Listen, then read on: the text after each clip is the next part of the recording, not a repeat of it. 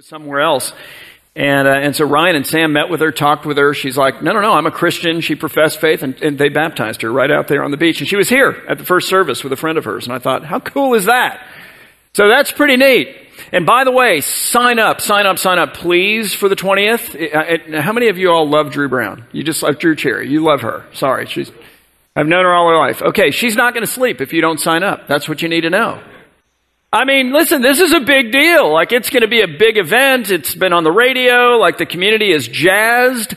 And we need to know if you're coming. None of this, I'm going to be there and I don't need to sign up. No.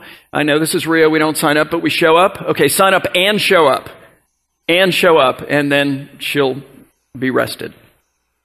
All right, if you were with us last week, you know that together with churches all over South Florida, we began a 3-week study. We are calling it Awaken, Live Like It Matters. And here's what we're doing. Collectively as a church in South Florida, we're going to the Word of God and we're asking all of us the same question, which is, Lord, what does it look like to be awake to your presence? What does it look like to be awake to your power, to your love, to your mercy, to your grace, and very, very significantly, what does it look like to be awake to your mission? And God, don't just reveal this and teach this to our minds. Don't just give us a picture of it so we can go, okay, I can perform an evaluation of me and of you and of everybody else, and I can decide, are we awake, are we not awake? Maybe yesterday, maybe not today, but no. Teach it to us by experience. In other words, come and by your Spirit do what only you can do, which is to wake up your people so that we can live like it matters. That's the goal. And it's a Monday through Saturday goal.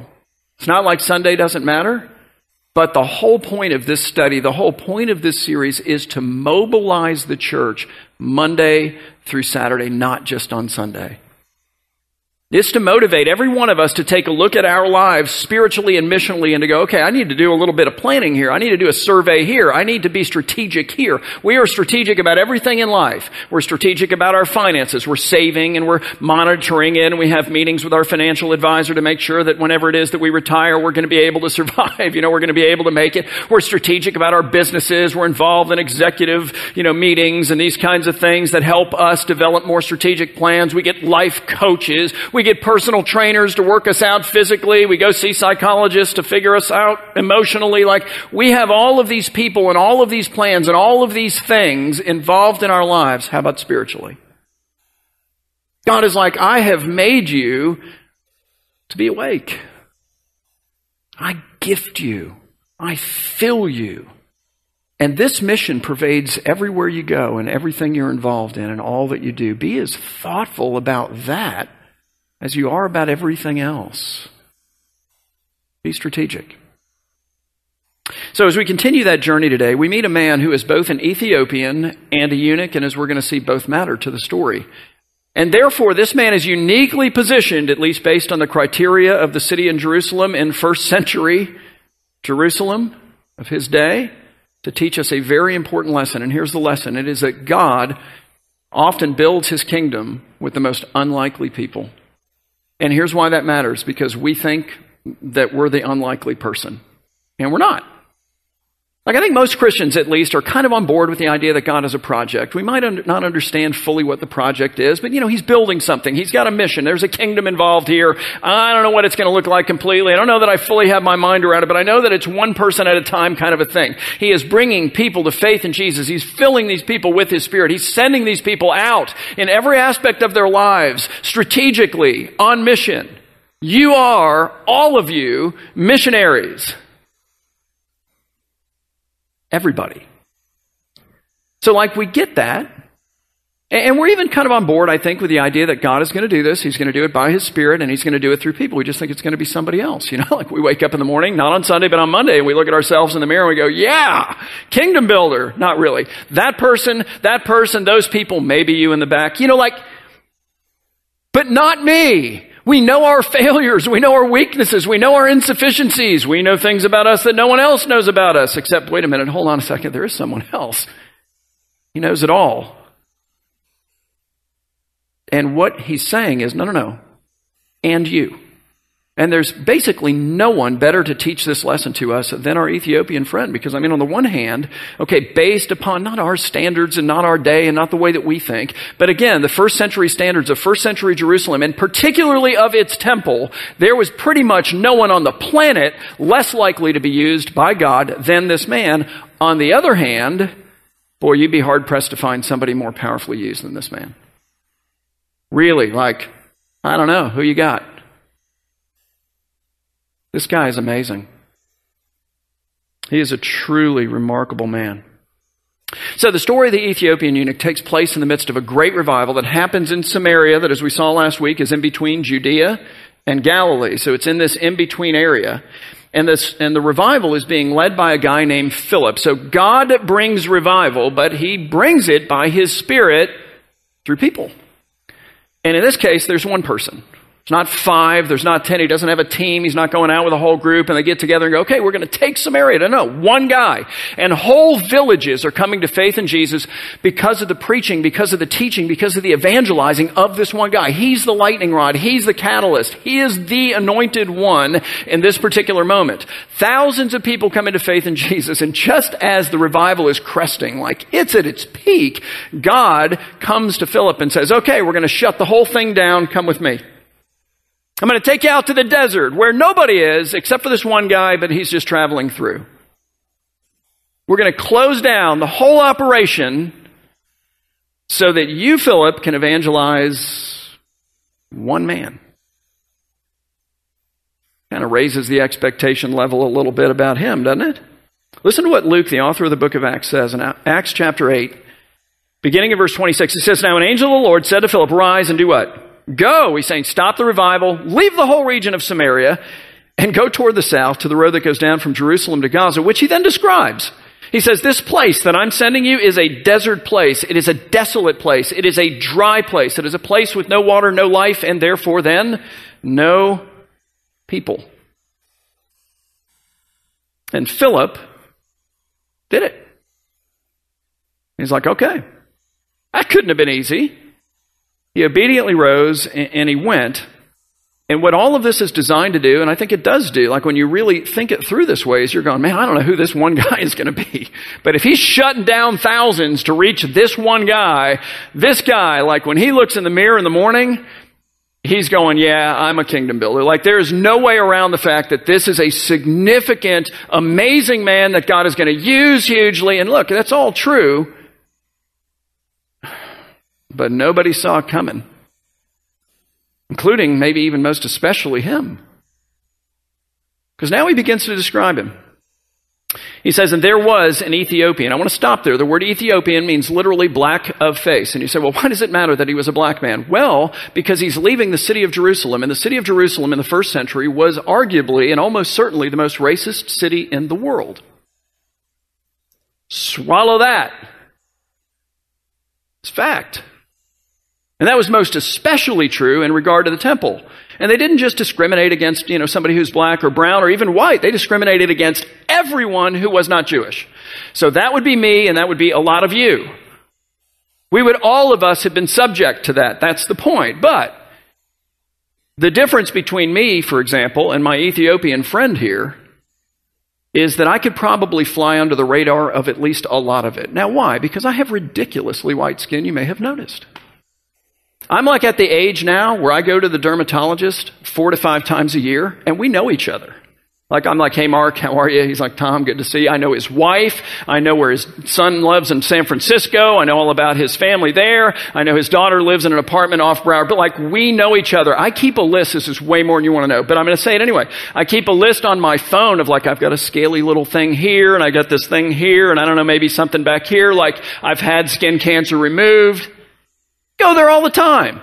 So I went maybe 5 years ago, and he's like, yeah, no, this thing on your chest, I got to send you to my surgeon friend. So he sends me to this dermatologist out in Plantation. And so, I'm sitting there waiting to be examined. Of course, he's examining me to see what else he can cut off because, it adds up, it's wonderful. And he's looking at me and he's going, oh.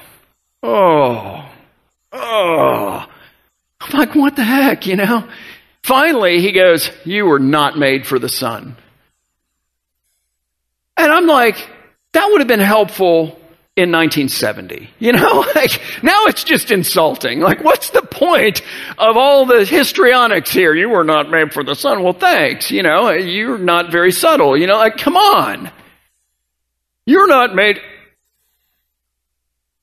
Super white skin, brown hair, brown eyes. Okay, I'm in first century Jerusalem. I might be Jewish.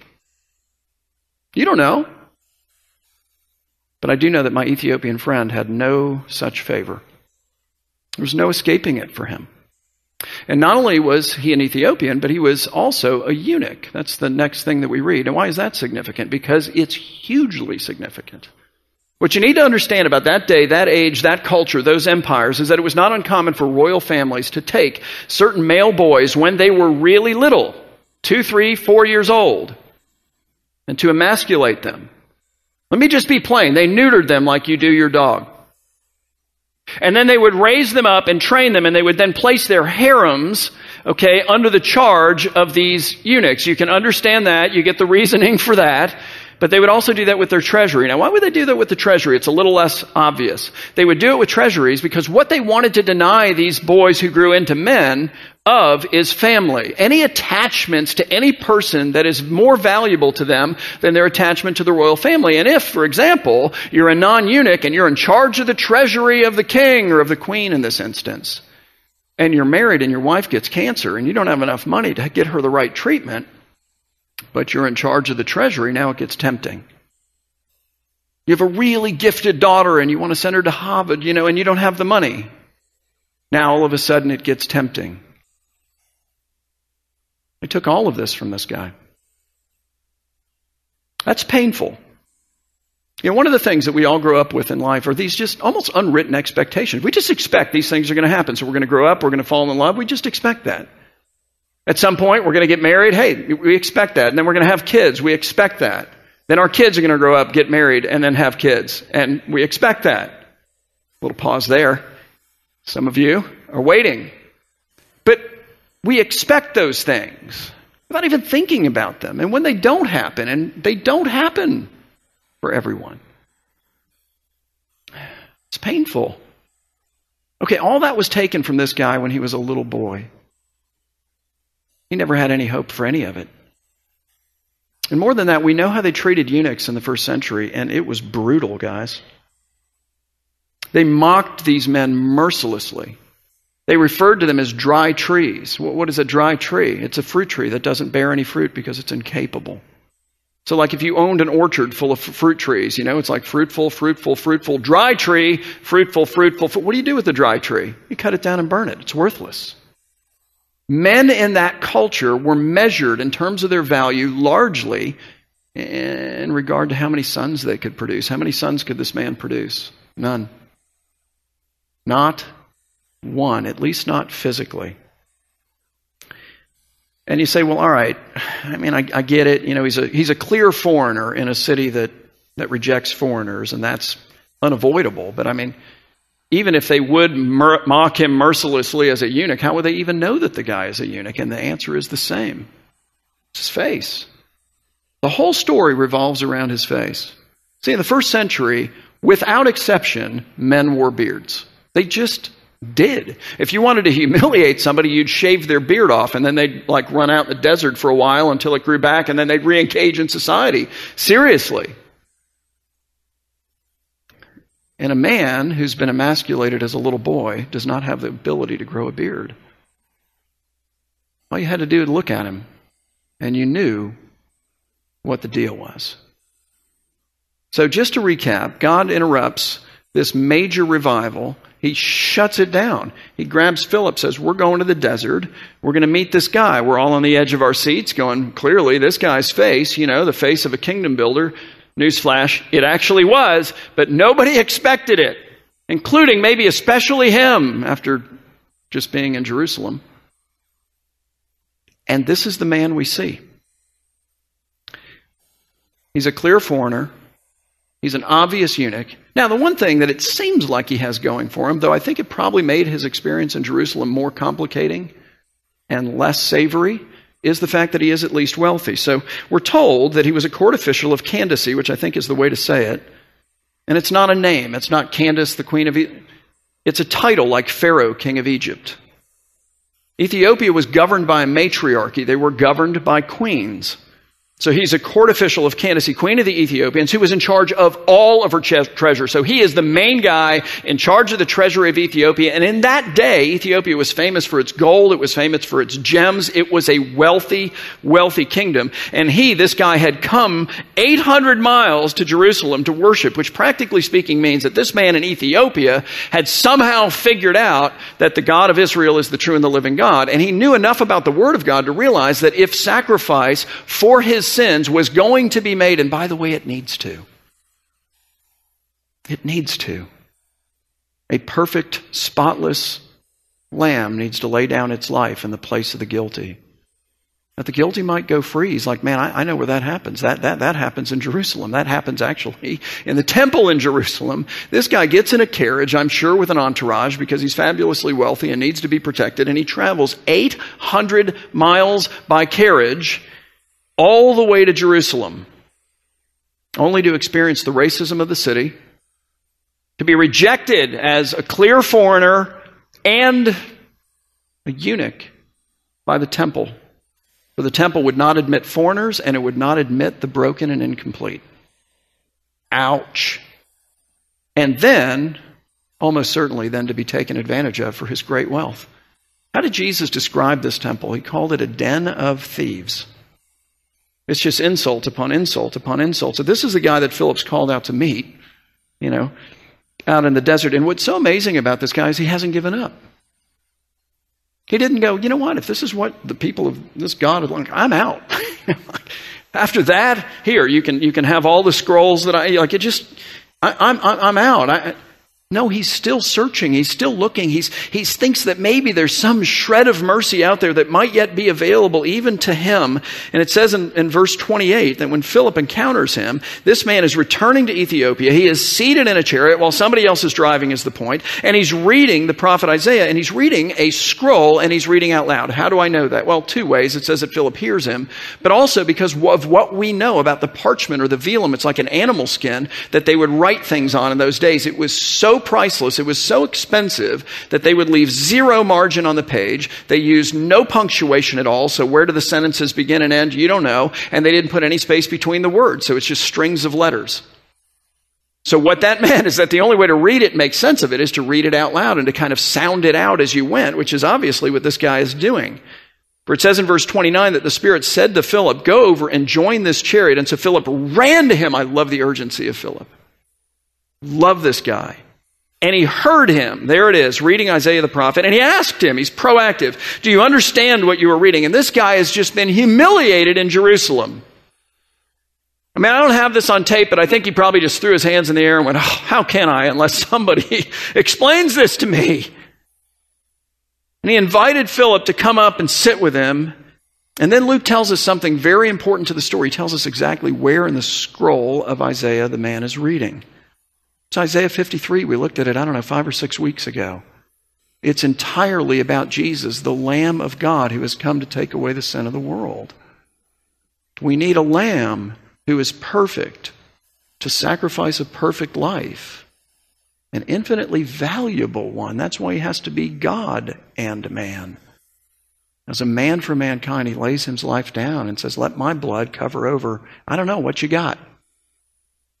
Because whatever it is, this is powerful enough to deal with it. But he's reading from the scroll. He's come to Isaiah 53. It says what he was reading was this. Like a sheep, he, that is Jesus, was led to slaughter. And like a lamb before its shearer is silent, so he opens not his mouth. Why? Because he's bearing our guilt, and we're guilty. There's no defense for that. In his humiliation, justice was denied him. And who can describe his generation?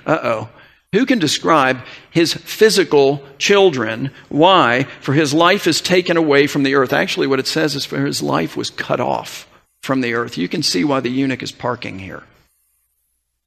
He's had no physical children because of a cutting off.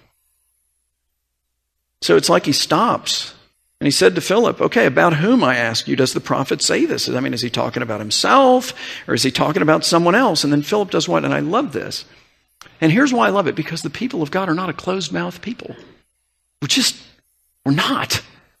We're made to speak. We've been given a message. Think about that. What is the gospel? It is a message.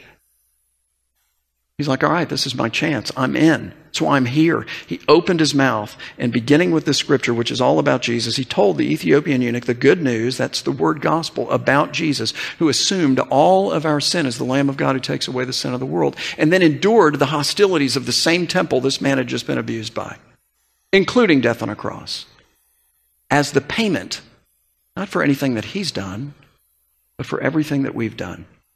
And so that he might become for us the true temple of God, a temple that does not send people away, but takes anyone. He's putting together a family made of every kind of person on the planet in every possible way of differentiation. It's remarkable. And he doesn't set aside the broken. He doesn't reject us in our brokenness and our incompleteness, but he brings us in and he heals and he makes us whole. That's the idea. So Philip brings this man to Jesus, and then they come upon water, and almost certainly I know the area, generally we know the area where this road was, and there's a wadi there. What is that? It's a dry river, okay? So it runs with very shallow water when it rains. All of a sudden there's life in the desert. It's mimicking what's happening in this guy's heart. He's going from dry to alive, you see. And Philip baptizes this guy. And then it says the Spirit of the Lord just takes Philip away. I got no explanation for that. He's there, and then he's not. And then Luke, with great confidence and certainty, says this. He says, and he, this is verse 39, the eunuch went on his way rejoicing. So, if you're reading it carefully, it's like, how does Luke know that? Luke wasn't there. He talked to Philip. Wait, no, but Philip wasn't even there for that part. Is this an assumption? He must have gone on his way rejoicing, He high-fived Philip, and so that's a pretty good indication that he went on his way rejoicing. It's not it. He knows for a fact, and he's stating it for a fact, the man went on his way rejoicing. Well, did the guy return to Jerusalem, and then he met up with Luke? Did he send him? Why would he come back to Jerusalem? He found everything that he's looking for out in the desert, and nothing there in Jerusalem. Luke knows that he went on his way rejoicing because the man was not reading a book. We read books. We can flip to the beginning, to the end, any part of it. Flip around. Hey, read chapter 6. Okay. There it is. This guy was reading a scroll. Unroll here, roll up here. Unroll here, roll up here. Unroll here, roll up here. Wherever you left off, in other words, is where you pick up. And he's told us that he was in Isaiah 53. And Luke knows Isaiah. And he's like, well, when he gets back in the chariot, it's not like he has a tablet and he can watch movies on his way back to Ethiopia. He's clearly going to pick up the scroll. So after Isaiah 53, then he's going to read Isaiah 54. And what is he going to read? He'll see this. Isaiah says, sing, O barren one, O barren one, who did not bear. Break forth into singing and cry aloud, you who have not been in labor. Why? For the children of the desolate one, of the dry one, will be more than the children of her who is married, says the Lord. He says, in fact, you need a bigger place to live. Enlarge the place of your tent and let the curtains of your habitations be stretched out. Do not hold back. Seriously, no, build as many rooms as you can. Lengthen your cords and strengthen your stakes. You're going to have all kinds of children. You're going to need a much bigger place to live. You're like, what kind of children are we talking about here? Because clearly we're not talking about physical children. A man is a eunuch. We're talking about spiritual children. What is this man realizing? He's like, listen, man, I can be fruitful, really fruitful. Worthless, my goodness. How about precious? And Luke's like, that's going to thrill the man's heart. I know it. He went on his way rejoicing. And then after Isaiah 54, he's like, and then he would read Isaiah 55. So he'd read things like this. Come, everyone who thirsts, come to the waters. This guy is so thirsty. He's in Ethiopia. He goes 800 miles in a carriage, longing for forgiveness and eternal life and all of these things, only to be mistreated, only to be abused, only to be discriminated, only to be taken advantage of because of his great wealth, which makes this next part valuable to him. It says, and he who has no money, come buy and eat. Come buy wine and milk without money and without price, because Jesus has paid the price. Therefore, what we get, 100% free. Luke's like, oh, see, that's going to this guy's going to be jazzed. And then he goes, and wait a minute. Then he's going to get to Isaiah 56. I think Luke wrote this, like he just put his pen down and smiled. He went on his way rejoicing because he knew he would read this. It says, let not the foreigner, that's what he has been clearly marked at in that city. Let not the foreigner who has joined himself to the Lord, how? Through faith in Jesus, say the Lord will surely separate me from his people. That's what he experienced there, but it's not what we experience. It's the opposite of what when we come to faith in Jesus, we are joined forever to his people. Let not the foreigner who has joined himself to the Lord say the Lord will surely separate me from his people. And let not the eunuch say, behold, I am a dry tree. I'm consigned to a life of fruitlessness and I'm worthless. Guys, God often builds his kingdom through the most unlikely people. This guy would never have looked at himself in the mirror and gone, pretty sure I'm going to kick butt and take names when it comes to the mission of God. And he's coming to you and saying, if the Lord has captured you, if he has forgiven you, if you'll surrender to this mission, it's what you're made for. Ask to be filled of his Spirit, and he will fill you and send you out. And be strategic about how you do this with your business, with your relationships, all the way across the board, Monday through Saturday. That's what you're called to. It's that kind of faith.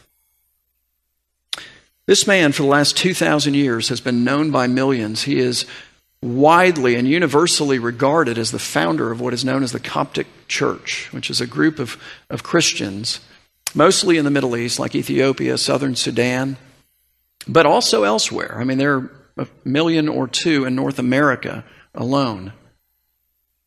This church is one of the most brutally persecuted church in the world. It has been for the last 2,000 years. They have suffered racism, persecution in Islam. Many of its men, women, and children have been tortured and even killed and crucified in some instances for faith in Jesus. And yet they have not abandoned the faith. As we sit here today, there are somewhere between 5 and 7 million of these Christians in Egypt alone. And every one of them calls this man Father. It's profound. It's amazing. So Jesus, by his Spirit, is building a kingdom. And the punchline is he wants to do that through you. So like when you get up tomorrow, there you are. Whether you've surrendered to it or not, that's the face of a kingdom builder. Okay, then again on Tuesday, Wednesday, Thursday, you get the idea. God wants to use you. So I close with this. If you don't know Christ, bring to him your brokenness. Bring to him your failures.